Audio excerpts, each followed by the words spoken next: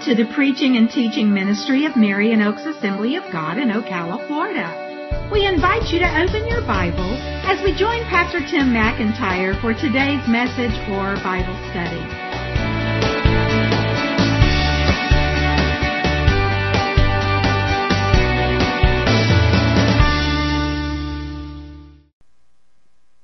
Today we're continuing the story of Jesus from the Gospel of Luke.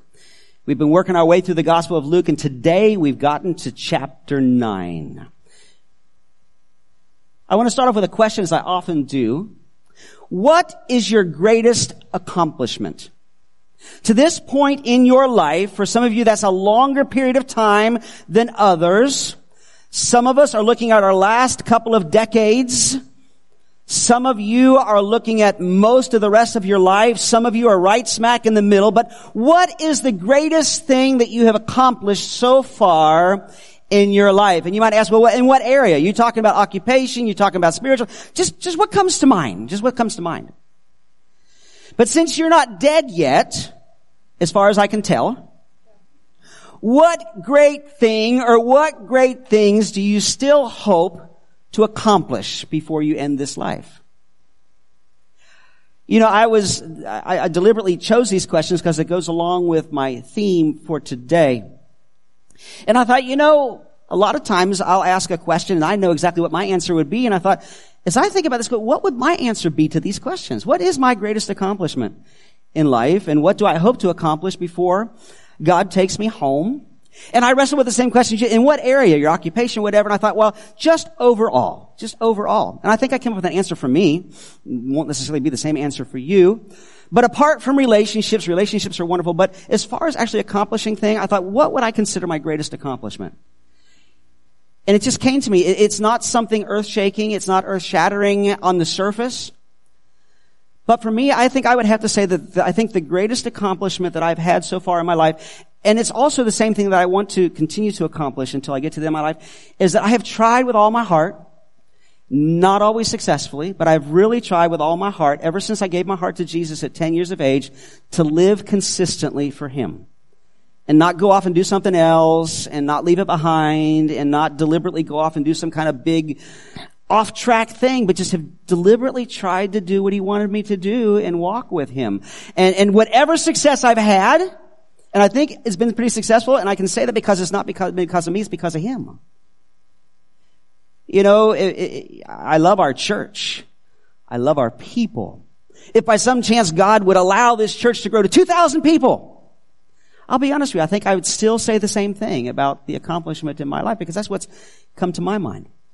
But the reason I ask this question, and there's no right or wrong answer in your mind, what is your greatest accomplishment? What do you want to try to accomplish? The title of what I want to talk to you about today is Called to Great Things. Called to Great Things, because I believe that God calls every single one of us to great things. I believe that God wants you to accomplish great things. Now, by that, I don't mean great things in the eyes of the world necessarily, but I mean great things in the eyes of God. And can I tell you, I'd rather do great things in the eyes of God than just great things in the eyes of the world. Or even great things in the eyes of the church. But whatever God wants to do great things in you and through you. And by those great things, I don't mean just something that means you leave a great legacy, although I'm sure that's true. In fact, I know that's true if you do what God wants you to do. But something that's going to make a difference forever. Not just something that makes a difference for your lifespan, or maybe something that makes a difference for a while past your lifespan because of the people and the things that you've influenced, but something that makes a difference for eternity. And so today, as we look at our passage, we're going to see how Jesus sent His disciples out to make a difference, to accomplish great things. Even though we may not put ourselves on that same level, those 12 disciples, some of the instructions and some of the things that this passage says about those disciples apply to us, just at a different level. So I want us to jump in right away, and we're going to be taking a look at Luke chapter 9. Before we're done, we'll go all the way through verse 10, starting in verse 1, but we're just going to read it a little bit at a time as we go through. So, let's jump in and just read the first two verses. Luke chapter 9, verses 1 and 2. And Jesus called the 12 together, and he gave them power and authority over all demons and to cure diseases. And he sent them out to proclaim the kingdom of God and to heal. Now, we read those two verses, and we're talking about great things Jesus is sending them out to do, great things God wants us to do. And probably for most of us, we'd say, I don't fit in that group. You got these 12 guys, the 12 disciples. These are leaders, and we know from the Bible and from church history, they're going to become, right now they're disciples, and they're going to become, right now is when they actually transfer from disciples to apostles, and I'll tell you why in just a little bit. They're going to become great church leaders. They're going to be known all through church history of having a tremendous impact on getting God's work started. How can we fit ourselves into that same group? And I would just say that we can, because we're all followers of Jesus if we have a relationship with God through Jesus Christ.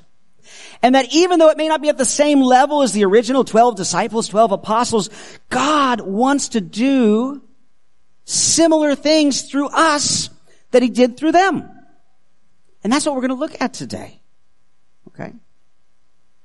So we have these 12 leaders, these 12 disciples. They've just become apostles. I'll just go ahead and explain what that means. The reason I say that they've now transferred from being just disciples to where they're also apostles is in the meaning of the word. A disciple is a learner, is a student, is a follower. And that's what the disciples have been up to this point, and they will continue to be. But an apostle means a sent one. Someone who's been sent out to accomplish something. And this is the first time that Jesus is sending the 12 disciples out. And we often look at the 12 disciples, 12 apostles as the leaders of the church. If we look at today, pastors and elders, the leaders of the church. But we're going to find later down the road when we get to Luke chapter 10, that Jesus sends out a different group or another group. The 12 are part of them, but it's the 72. This includes the leaders, but this includes the lay people. Just the everyday followers that were with Jesus were available at that time. He says, you guys go out. This is where we fit in. Or if you think as a pastor, I'm kind of not in that group, this is where you fit in. Everyday followers of Jesus. Jesus is going to send out in Luke chapter 10 to do the same thing that he's sending the disciples out to do here. So what Jesus says here in a very real way applies to us today.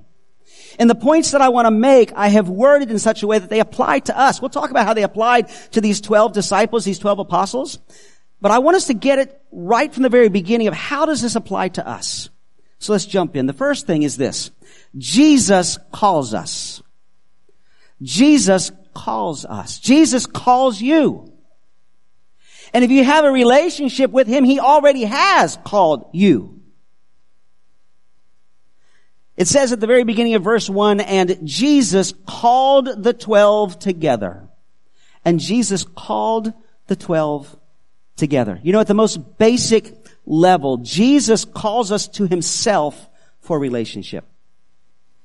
Jesus calls us to himself for relationship. Now, for these 12 disciples, that's already happened.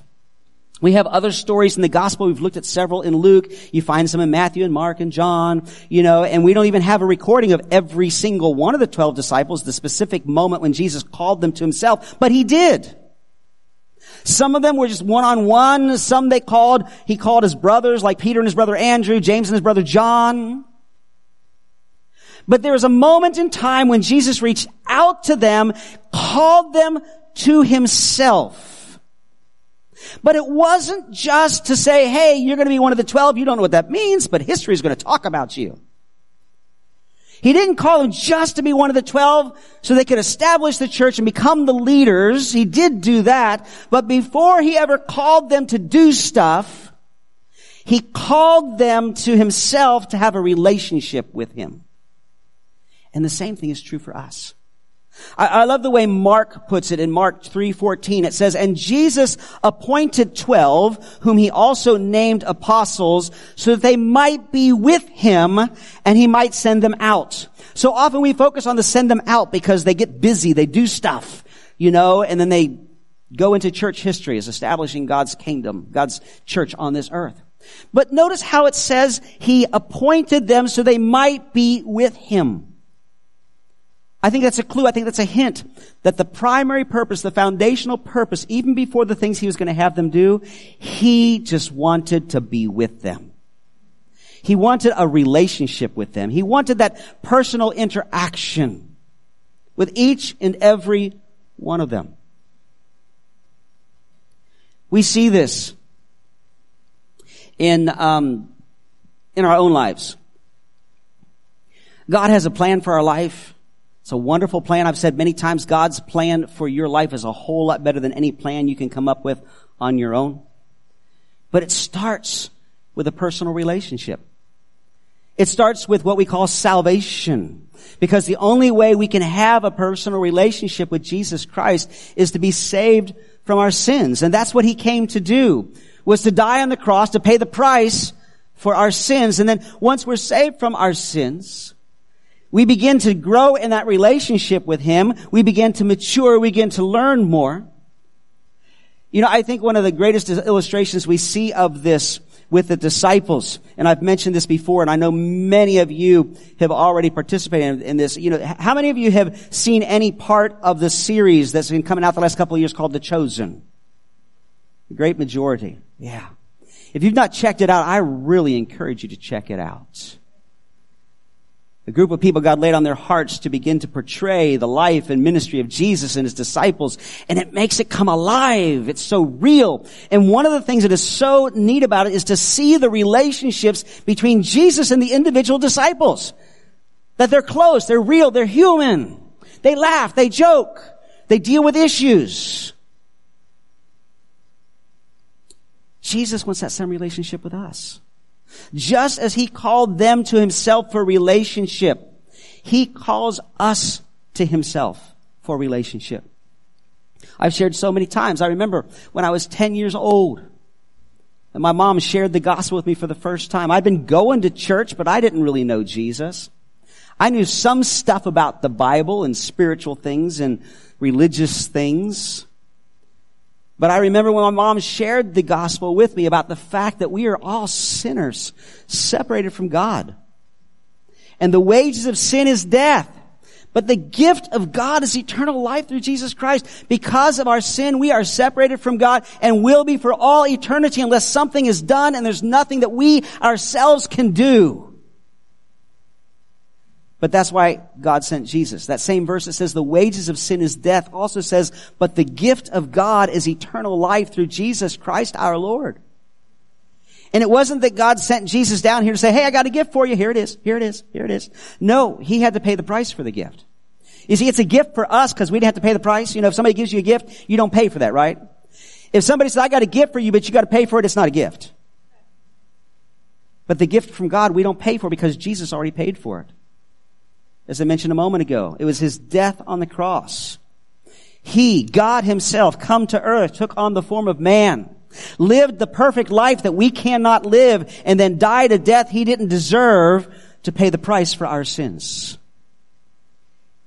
And so the Bible says that if we'll just come to God and we'll repent of our sins, the sin's what's put the barrier between us. Say, God, I'm sorry, I am a sinner. Please forgive me. And I know that your word says that you will forgive me if I put my trust in what Jesus did for me. So I'm going to do that. That's why the Bible talks about repent and believe. We repent of our sins and we believe in Jesus and we believe in who he is and we believe in what he's done and that what he did it for me. And so we come to him and say, God, please forgive me. I am a sinner. I accept Jesus Christ and what he did for my life. I ask for forgiveness based on what he's done. And I thank you that your word says that I can be forgiven. Now help me to live for you. Help me to get victory over this sin that caused the problem in the first place. That's the simple gospel. That's the gospel we want to have proclaimed when we have our special services in the next couple of weeks. That's the gospel we need to understand and apply to our own lives. And that's the gospel that God would love to use you, I'm getting ahead of myself a little bit, to share with other people. But it starts out with Jesus calling us to himself for a relationship. And I can tell you that since I was 10 years old, 52, almost 53 years ago, I have enjoyed such a wonderful relationship with Jesus. He's always been there for me. I haven't always understood what He was doing and why He was doing and why He was taking so long to do stuff I wanted Him to do. But over the years, I found out He knows what He's doing. And it's not just been about, okay, now I'm good to go to heaven. Or, okay, now I got to do all the stuff God wants me to do. Those two things are true. But I have an ongoing, personal, daily relationship with Jesus Christ. And that's what Jesus calls us all to. That's what Jesus calls us all to. Now, I've got the rest of the sermon to complete here, but let me just pause and say that if you are here today, or if you're watching online, or you're listening to this on a podcast, or maybe you're listening to it a year from now because it's going to be recorded and stored, and you don't know Jesus as your Savior, you don't have that personal relationship, I urge you, I encourage you, I implore you, surrender your life to Christ. Come to Him in repentance for your sin. Trust in Him for your salvation. And then depend upon Him to live His life in and through you. So, Jesus calls us, and He primarily, first of all, calls us to Himself for a relationship. He did it for the disciples. He does it the same for us. The second thing is that Jesus calls us together for responsibility. We're still in that Jesus calls us. He calls us to Himself for a relationship, but He calls us together for responsibility. I don't know if you noticed that word in the passage here. It says, and Jesus called the 12 together. I hadn't really noticed that much. I've been doing this, long time, and I never really paid that much attention. He called them together. Why does He say He called them together? Why didn't He just say He called the disciples and blah, blah, blah, blah? He says He calls them together. I think it's meant to imply a couple of things. One of them is the fact that, in the beginning of Jesus' ministry, the disciples would be with Jesus, but sometimes they would go back home for a little while. At the beginning, He called them. It was just kind of getting started, but they weren't all together 100% of the time. Eventually, it got to that, and it's probably getting to that point now where they're all going to be together from now until the time that Jesus dies. So it could be that it's indicating that this is one of those particular times that Jesus and the disciples have been doing various things, and they kind of went home to take care of family business for a while, and now it's time to get back together again. It could mean that. It could also mean that they were, quote, together, but they were all kind of doing their own thing. Now this real important thing's going to happen, so Jesus says, okay, let's all get together. Let's all get together. Let's all get together. The point I want to make, though, is that to fully accomplish what God wanted to do, they needed to be together. And that was true for the disciples. And even as He sends them out this time and then later on with the 72, He doesn't send them out alone. He sends them in groups. A couple times it mentions 2 by 2, but at least 2. Okay. And what I think this emphasizes to us is that when Jesus calls us to have a personal relationship with Him, that's so important, but we don't do that alone. We do that together. All of Scripture's teaching is that God's people are to be together, to be there for each other, to love one another, to serve one another, to encourage one another, to challenge one another. Sometimes you hear about people that have been hurt, unfortunately have been hurt in a church situation. And they decide, I don't want to be a part of a church anymore. And I feel so sad for those people because they've not experienced what church is supposed to be. Church, the body of Christ, is to be a loving family. Yeah, we can get on each other's nerves sometimes. Yeah, we don't always agree about everything. But you know what? The stuff that we disagree about, that is nothing compared to all the things that we do agree about. And so we love God together, and we love each other, and we're there for each other, and we encourage one another. But sometimes you find somebody say, well, I don't want to be part of a church. I can be a Christian and not be part of a church. And that statement is true.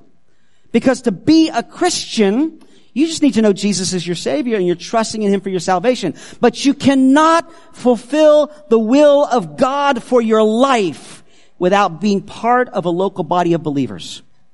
Whether it's a big church, small church, home church, whatever it is. Because everything the New Testament teaches is that God's purposes needs to get out there in the world, and we do that together. We don't do that one-on-one. There are no Lone Ranger Christians that are serving God completely. We do that together. And let me just pause and say this, that if you are one of those, if you're here today, we are so glad, but if you're watching online and you're one of those that say, you know what, I really don't want to be a part of church. I've been hurt too much, or maybe there's another reason. I challenge you and I encourage you to pray that God will help you get beyond that, to heal from that, and to be a part of a church. If you're in this area, we want to be our church. Where people love and support and encourage you. And we all work together to accomplish things for God. So Jesus calls us together for responsibility. For responsibility. We go on to the second thing. Jesus not only calls us, but Jesus commissions us. See, this starts getting into that responsibility thing. If he calls us for responsibility, what is that responsibility? Well, before we even get to the responsibility, we find that Jesus commissions us. What do I mean by that? It means that Jesus is going to give us what we need to do what God calls us to do. Look at it in the passage here. Again, in verse 1, right after it says, and Jesus called the 12 together, he gave them power and authority. So it said Jesus called them. Now it says Jesus gave them. I didn't want to use Jesus gives. I wanted to use all C's. Preachers do that sometimes. So, and it fits. It works. That's what it means. Jesus commissions them. He commissioned the disciples. They are now in that transition time. They're going to move from a disciple, a learner, a follower, a student, to one who is sent. Okay? So he is commissioning them, and he's saying, I'm going to give you what you need. You need power, and you need authority, because you ain't got none. That's not the English Jesus used, because Jesus didn't use English. But Jesus is basically saying, I've got the power. I've got the authority. You've seen it at work. I'm going to allow you to share in that. I'm going to give you some of mine so that you can go out and I won't even be around and you can do what I'm calling you to do. So I am commissioning you. I'm giving you what you need. So Jesus commissioned them and equipped them with power and authority, the same power and authority he had been demonstrating, and that is true for us too. Did you know Jesus wants you to operate in his power? Did you know that Jesus wants you to operate and live your life under and with his authority? And you might say, who, me? I can't imagine that. I mean, I can understand for the disciples, but you got to understand the disciples, they're a mess. At this point in their life, they're probably more of a mess than you are. Well, maybe not all of you. Not that I've got anybody in mind. You read the stories. The disciples made mistakes all the time. They fought with each other. They argued about who was the greatest one. And it wasn't like, you're the greatest one. No, you're the greatest. No, it's like, I'm the greatest one. You're nobody. Okay? So they had their problems. But Jesus says, I'm still going to entrust you. And he does the same for us. I think the thing that best describes it is this passage that Paul writes about in 1 Corinthians 1:27, where it says, but God chose what is foolish in the world to shame the wise. God chose what is weak in the world to shame the strong. There's where we all fit. We can all be pretty foolish sometimes. We can all feel pretty weak. But you know what? God can use us. And he commissions us. He commissions us. I think of my own personal testimony. I never planned to be a pastor. And the main reason I never planned to be a pastor is I didn't think I could. I saw my own pastor and saw other pastors. I thought, I could never do that. I could never get up in a group of people and talk like that. And my particular pastor was very enthusiastic. I mean, he would pound the pulpit and he would stomp across the stage and he'd raise his voice and be very animated. And I'm still working on all that stuff. But that's okay. God calls us to be who we are, but to the best of our ability. Okay? But I'd look at him in this big church I was part of. I could never be a pastor. And I thought, many of you know myself, I was going to be a Bible college professor. And, but God, through the way he worked, showed me that no, he wanted to become a pastor. But it's not it's not just because of my education, that's important, but it's because of God's call and because he commissioned me and he says, I'm going to give you what you need. You will do it in my authority because I'm the one that called you, and you will do it in my power as you trust in me. So same for the disciples, the apostles, same for me, but it's the same for you. And I'm not saying God's calling you to be a pastor, but whatever it is that he calls you to do, and certain things he calls us all to do, you can do it in his authority and you can do it in his power. So let's just talk about these real quick. Okay, we all have different gifts, callings, abilities, but God wants to use us. So Jesus, first of all, gives us his power. Okay, so Jesus commissions us and do that. He gives us his power. Mentions here specifically, he gave his disciples his power. How do we know that's true for us? Because before Jesus ascended into the heavens, he talked to his disciples and he said in Acts chapter 1 verse 8, "But you will receive power when the Holy Spirit has come upon you. And you will be my witnesses in Jerusalem, Judea, and Samaria, and to the end of the earth." You might say, well, he was still talking to the 12 disciples. Yes, he was. But later, on the day of Pentecost, when the Holy Spirit came down and filled not just those disciples, but a whole group of 120 with his power and his amazing presence, Peter got up and preached, and he said, listen, this is what God has said, that this is for everybody that trusts in him. Now, I'm gonna share with you one of my pet peeves as a pastor. I didn't mean to even that come out. Pet. Anyway. People, myself included, get so excited about Pentecostal power. We're a Pentecostal church. The presence and power of the Holy Spirit, it makes me feel so good. You know, God moves and you got this tremendous experience that you have and God's doing great things and wow, look what God did. And there's nothing wrong with that and we're so glad for the experiences that we can have with God, but that's not the purpose of Pentecostal power. That's not the distinctive of being Pentecostal. Jesus said what it was. I'm giving you this power not so he doesn't say this. He didn't say, I'm giving you this power so you can have a great experience.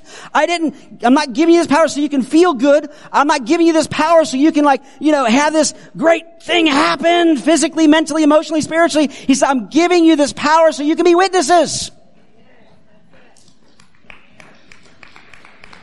So if we're Pentecostal, it's not demonstrated on how good we feel or what kind of experiences we've had by itself. It's, are we trying to reach people for Jesus? That's why he's given us the power. I just want to challenge you. Scripture indicates that God puts his Holy Spirit within us when we're saved. But then there's an experience that goes beyond that. We say, God, fill me with your Holy Spirit. The disciples went through that. A number of people in Acts. And God poured out his Spirit upon them in a phenomenal way. But then we see that later on, they get fresh fillings. I didn't put it in my notes, but Paul says in Ephesians, be filled with the Spirit. And the tense in the Greek is continually be filled with the Holy Spirit. We need to always be praying, God, fill me afresh and anew with your Spirit. Not just so I can have a great experience, but so I can be better used by you. I encourage you to put that in your prayers every day. Lord, fill me afresh and anew with your power, with your Holy Spirit, so I can do what you want me to do. So Jesus gives us his power, but he also gives us his authority. He gives us his authority. Again, before Jesus ascended to the heavens, one of the times they met together, they're on a mountain, and Jesus says in Matthew 28 verses 18 to 20, we most often associate this with missions, but it has to do for all of us. He says, all authority in heaven and on earth has been given to me. He says, okay guys, just make it clear, I've got all authority. He says, go therefore and make disciples of all nations, baptizing them in the name of the Father and of the Son and of the Holy Spirit, teaching them to observe all that I have commanded you. And behold, I am with you always to the end of the age. He says, listen, I've got all the authority. Now I'm going to send you out. And you're going to go out in my authority. You have my authority. It's like an ambassador going to another nation that has the authority of the one who sent them. In fact, Paul says we are Christ's ambassadors in this world. And we have Jesus' authority. Not his authority to do whatever we want. Not authority to demand that anybody do anything or even that God do anything. But we have his authority to accomplish what he wants to accomplish through us. Even if we're not capable. We've got his authority. So he commissions us. We don't serve Jesus in our own power and authority. He gives us his. And I want you to grasp that because you may have been held back in all that God wants you to do because you're thinking, I can't do that. There's just no way. And you know what? You're probably right if you just think about it in the natural. But can I tell you, you can do anything God calls you to do, because he'll give you his power and his authority. And that leads us to the third thing. Jesus not only calls us and commissions us, but Jesus compels us. I told you I'd have 3 C's. He compels us. We see this in the story when Jesus said he gives the disciples power and authority over all demons and to cure diseases, and he sent them out. There's the compelling. He sent them out to proclaim the kingdom of God and to heal. It's time for the disciples to leave the nest. You know what that means? An old saying like, you know what? You've been growing, developing, learning, whatever, but it's time for you to get out there and do something. You know, if you're a parent, you know that there comes a time that needs to happen. Some of your parents, the kids are still at home. It's like, yes, it really needs to happen. But it's too soon if your kids are only 3 and 5, okay? You may want it to happen, but it's too soon. All right. Anyway. It's time for the disciples to leave the nest. They've been traveling with Jesus. They've been learning. They got a lot more to learn. You see, the learning never stops. I'm still learning stuff. Hopefully you're still learning stuff. But it's time for them to leave the nest. And they're probably scared. You know, we look at them and say, oh, Jesus is sending that. Probably went out real confident. Like, yeah, let's go. They're probably like, he's sending us out too. Okay, when we get to this house, you talk. Okay, confession time. How many of you have ever gone out with somebody else or a small group of people and you were supposed to like share your faith or whatever, and you were always pointing to the other person saying, well, you be the one to talk? I'll confess, I've done that before. Yeah. A lot of it has to do with our personality, all that kind of stuff. But the thing is, they're just as scared. They're probably just as scared as we would be in the situation. This is their first time out, and Jesus isn't going to be there with them. If they mess up, who's going to fix it? You know? But Jesus has confidence in them. Not confidence they're going to get it perfect, because they're not. But confidence that they can work on it and get better at it. And with his authority, with his power, they can make a difference. And the same thing is true for us. We're not always going to get it right. We're not always going to just automatically think of the best thing to say or the best way to go about something. But Jesus, I trust you. Just go forth, dependent on me, you know, and take a step. Let me use you. So Jesus compels us. They're making a change from just bringing in to giving out. And we need to make that same step. We need to make that same step. You know, all of us were born into this world. I think I can say that pretty confidently. I mean, you may have had a brother or sister said, don't think you were born, I think you were hatched or something like that. But all of us were born into this world. And once we were born, we began to grow, develop, learn, and all that kind of stuff. And as I said, the learning never stops. But at some point, we need to become independent and we need to start doing stuff, not just getting stuff. And the same thing is true in the spiritual realm. So Jesus compels us. First of all, Jesus compels us to speak, proclaiming the good news. Jesus compels us to speak, proclaiming the good news. Now, some translations say preaching the good news. I like proclaiming better because when people think of preaching, they think of a pastor preaching a sermon. The word there is the same word for preaching, but it's also the word for proclaiming, and it can include preaching, but at its basic root, it just means that you share what you know. Have any of you ever shared good news with somebody? I don't mean necessarily good news of the gospel, but you heard some good news and you shared it with somebody. We all have. You know, we hear something really good and we got to share it with somebody. That's the idea here. We know something good. We need to share it with others. And so Jesus is compelling the disciples to speak. He says, you're going to go out and you're going to share about the kingdom of God. You see, Jesus hadn't died yet. So they couldn't go out and talk about how Jesus died on the cross to save us from our sins, and because it hadn't happened yet. At this point, the good news is that the kingdom of God is coming. God is breaking into history, getting ready to do something phenomenal. Get yourself ready. But after Jesus died on the cross and rose again, the fullness of the gospel became known. What I shared a little while ago, that we are sinners in need of a Savior, but Jesus died to be our Savior, and we can trust our lives to Him and come to Him in repentance, get forgiveness, and begin to live for Him. And that's the good news. So Jesus compelled them to go out and speak about the kingdom of God. And he compels us to do the same thing. That God can make a tremendous impact in your life and save you from your sins. We're not always comfortable with it. But we need to learn to share our faith. I didn't put it in my notes, but Peter talks about, I've mentioned this verse and preached on it many times. He says, listen, always be ready to give an answer for the hope that you have for anybody that would ask you. Okay? And I would also add to that, not just when people ask you, but when God opens the door, they might actually ask you, hey, why are you so happy? Hey, why do you seem to have peace? Hey, why? But you may have an opportunity where you can talk to somebody and say, man, you're really going through a tough time. They explain to you they're going through a tough time. It says, you know what? I wish you could understand the source of peace that I have. So what is your source of peace? You tell them about Jesus. Somebody's overwhelmed. They don't know how they're going to pay their bills. And I wish I could share with you the confidence that I have that I'm going to be okay. Well, why do you have confidence? Because of my relationship with Jesus. Just about any situation where you develop a relationship with someone and they begin to share with you, you can open the door, not forcefully, but open the door to share with them about Jesus and the difference he's made in your life, if he's made a difference in your life.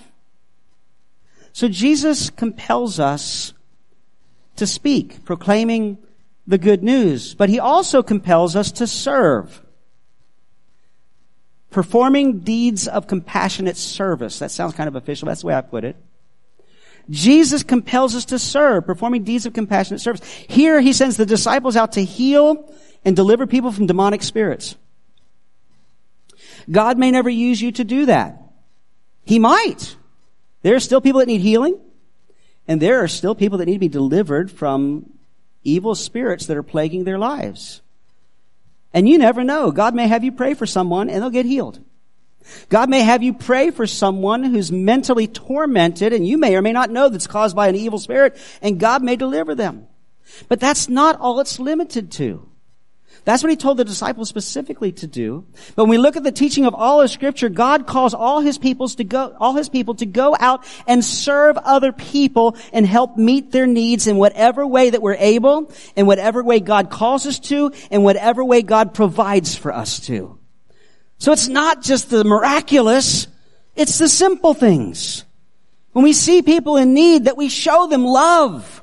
Jesus was constantly meeting people's needs because of his compassion. And we need to always pray that God would give us the same compassion and the desire and willingness to reach out and meet other people's needs. The word for healing in Scripture is not just physical healing. It's emotional healing. It's spiritual healing. It's a concern for wholeness in every area of life. I think of many ways that God uses this in the world, some that we support as a church. There are some missionaries that go to the field. They're not primarily preachers. They're doctors. And God leads them to set up a mission or a clinic. They're helping people with a physical need, but in the process they have the door to share the gospel. I think of one project that we support every month. It's called the Oasis, Africa Oasis Project.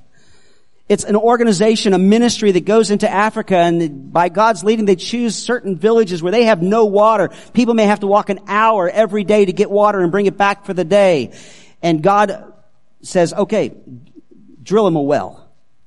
And they drill a well, and now that village has water. And they have the opportunity to share the gospel. So many testimonies come out of that ministry of where they went into a village to drill a well to provide for the simple need of water for that village. And so many people came to know Jesus because they saw Jesus' love demonstrated in them coming to do that for free. We as a church support that. I think of Convoy of Hope. Every time there's a natural disaster or whatever, we help support that too. They are there to help people because they are in crisis. And in that situation, they're able to share the gospel. There's just so many other examples I can think of for our own church. That's why we have a food pantry. Because we care about people. And there are people out there that they have a hard time, especially at the end of the month or at the end of their pay period. Their money's gone. They need some food, and they can come here and get some food. We have a benevolence ministry. We can't do big giant things, but we can do little things. And we do for people that are in need because the love of Jesus tells us to do that. In fact, the Bible tells us that if we're not willing to meet needs as we can, we don't really understand the love of God.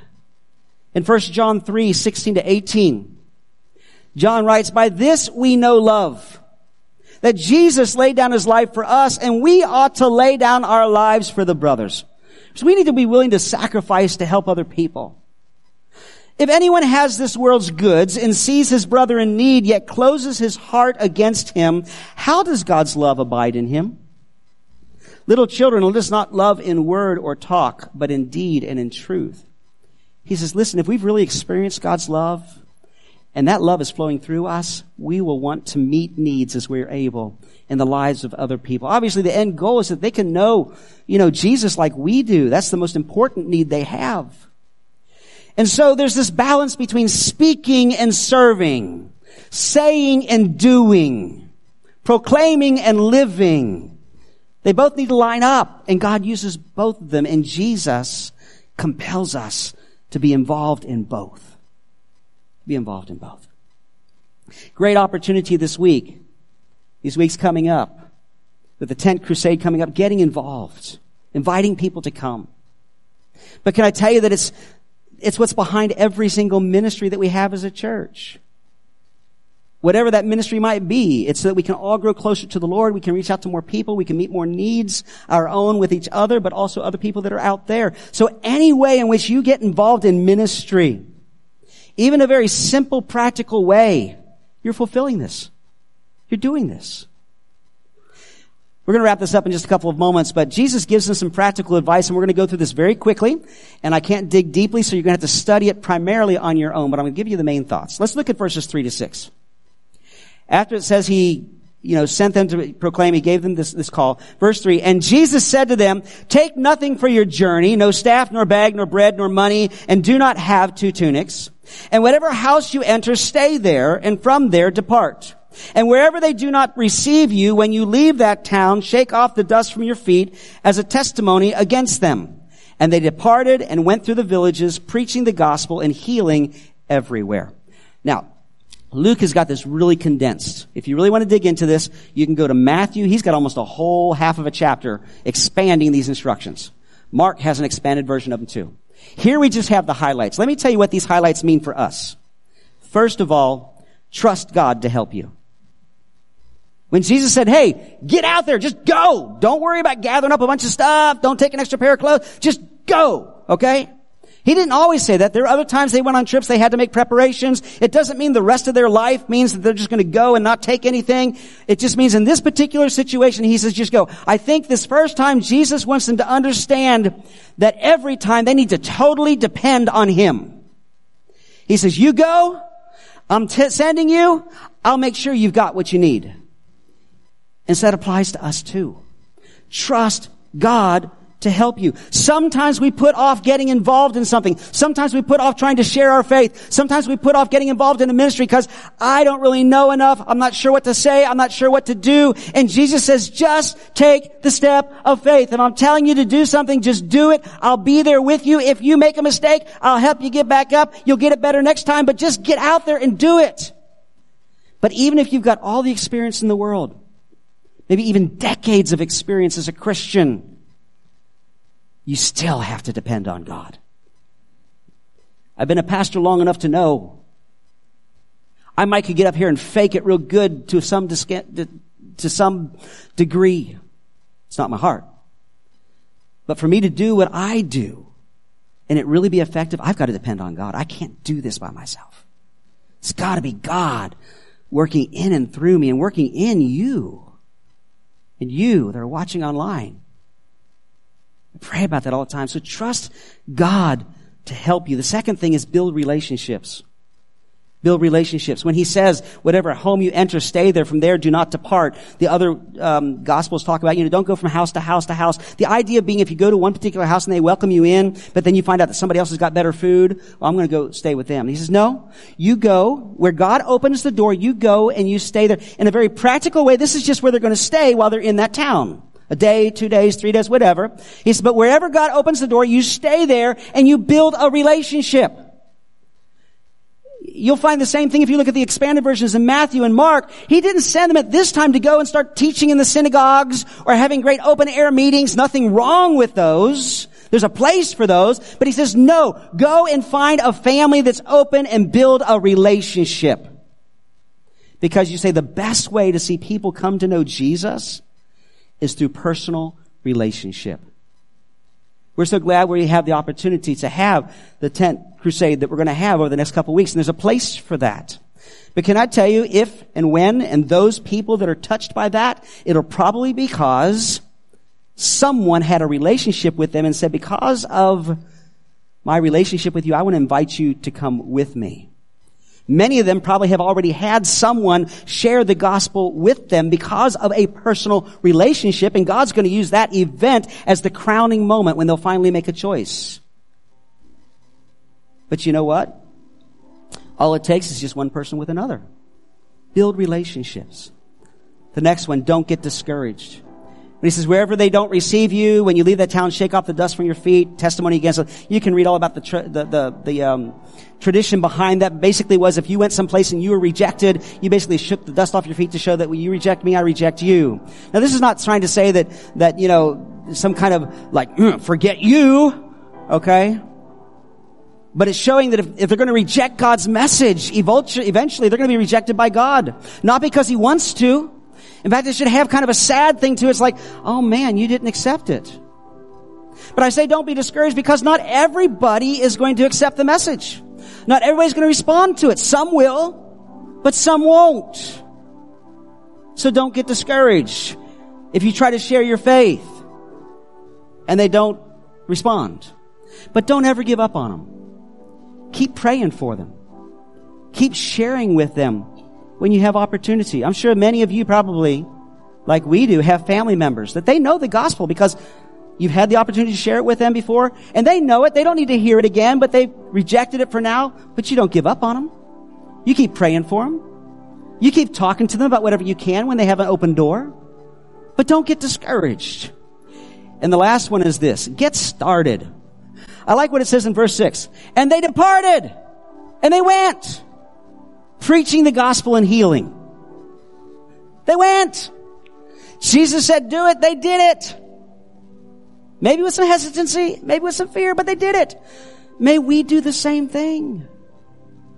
Maybe not just enjoy getting together on a Sunday morning or a Wednesday night for Bible study or a men's meeting on Thursday or women's meeting on Tuesday. Did you catch all those commercials? Maybe not just get so happy about doing that we don't bother trying to touch our world. But may all those things be things that strengthen us and prepare us so we can make a difference in our world. Because God calls us to great things. Anytime we touch someone else's life for the kingdom, it's a great thing. I'm going to wrap it up now, the result. Let's read verses 7 to 10, and we're ready to finish this up. What happened? This seems for a minute to be unrelated, but it's very important. Verse 7, now Herod the Tetrarch, he's the ruler, he's other places called a king, but Herod the Tetrarch heard about all that was happening, and he was perplexed, because it was said by some that John had been raised from the dead, by some that Elijah had appeared, and by others that one of the prophets of old had risen. Herod said, John I beheaded, but who is this about whom I hear such things? And he sought to see him. Verse 10. And on their return, the apostles told Jesus all they had done. So here we have two reports of the result of what's happening here. First of all, you have Herod, who is the ruler of this big giant area. But because of what Jesus is doing, and I think this is put here deliberately, because of what the disciples are now doing with Jesus' power and authority, stuff's getting stirred up, and Herod says, what's going on in my area of responsibility? You know, he was the one that was responsible for putting John the Baptist to death. So somebody raised John the Baptist from dead, and look what he's doing. Well, that wasn't the case. Some said that he said Elijah come back, because there's this great prophecy that Elijah the prophet would come back one day before the Messiah comes. Maybe it's some other, but Herod's like, what's going on? I tell you what, if we begin to do what God calls us to do full force, the best we possibly can, one of the great positive responses people say, what's going on? Something unusual is happening. I can't help but think over the last month and a half or so, as I'm sure you've probably seen the reports of how God began to move on the campus of Asbury Seminary or University. There's two different organizations, but eventually both of them. And it kind of spread to other college campuses where students were seeking God, and God began to move in their midst. They began to repent. There was both a revival and an awakening. The difference is revival is when something's dead and it needs to be alive. So technically speaking, we shouldn't pray for revival because that means we're dead. Okay? And we need to be alive. We need an awakening. That's what we need. Okay? But if we're dead, we need a revival. Whatever you want to call it though, God began to move and the world took notice. That's kind of what happened here. But may that be true of our own personal life. People that know us say, you know, that person, there's something different about them. There's something different about them. What is it? But we see the disciples return and it says they were successful. They were successful. They returned and told them all they had done. Mark's account said that they went out and they did it, and they did proclaim the kingdom, and they were able to cast out demons, and they were able to heal people. They were successful. But does that mean that everybody accepted what they brought? No. They just did what Jesus said, and the ones that did accept it, did, and the ones that didn't, because the results are not up to them. The results are not up to us. We just carry out the mission. God has called you to great things. There's so many opportunities to be involved in something that really matters, something that really changes life, something that has eternal benefits. And God says we'll even have eternal reward for us as we serve Him faithfully. The question is whether we will respond to His call and to His commission and to His compelling. I just want to tell you, Jesus is calling you today. If you don't have a relationship with Him, that's the first thing. Most important, He wants a relationship with you. But He's also calling you to responsibility. To not just be taking in, but to be giving out. To not just be growing in your relationship with God, as wonderful and as necessary as that is, but to begin to use that to touch your world. He invites you to use His authority and power, to be filled with the power of His Holy Spirit. And He compels you to speak. It's scary, kind of hard to take that first, but be willing to speak. And He compels you to serve. To find that place where you can do what He wants you to do. Let's all stand together. This is one of those messages where you can say a prayer to commit yourself to doing that, and I encourage and challenge you to do exactly that. But it's not so much about getting prayed for or praying for yourself or praying for each other and all of a sudden you just, boom, changed. It's an issue of once you leave here, what are you going to do when you walk out that door? So that's what I want you to kind of wrestle with and think about in the next couple of moments as our worship team leads us in a song. I'm going to invite our elders to come, and Pastor Jan, any other prayer team members that are here if you want to serve in that way. As we often do, we are here to pray for you or with you about anything, for yourself or for somebody else. But in the next couple of moments, take the time to meditate on what God's spoken to you about and respond.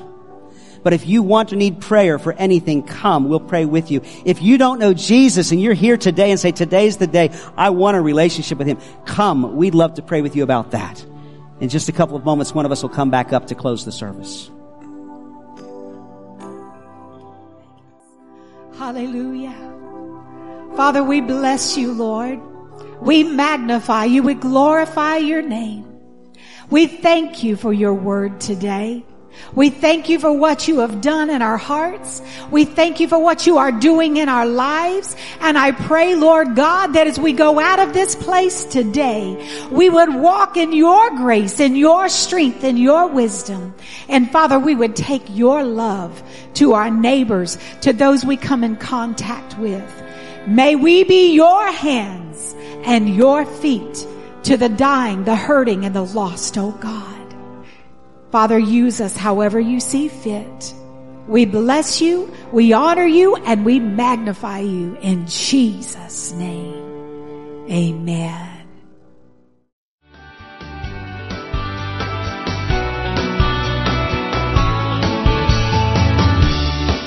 We hope you've enjoyed listening to today's message or Bible study. For more information, please contact us at area code 352-347-3001 or visit us online. If you are interested in supporting this ministry, go to our website and click on the Online Giving tab. Our website address is www.marionoaksag.org.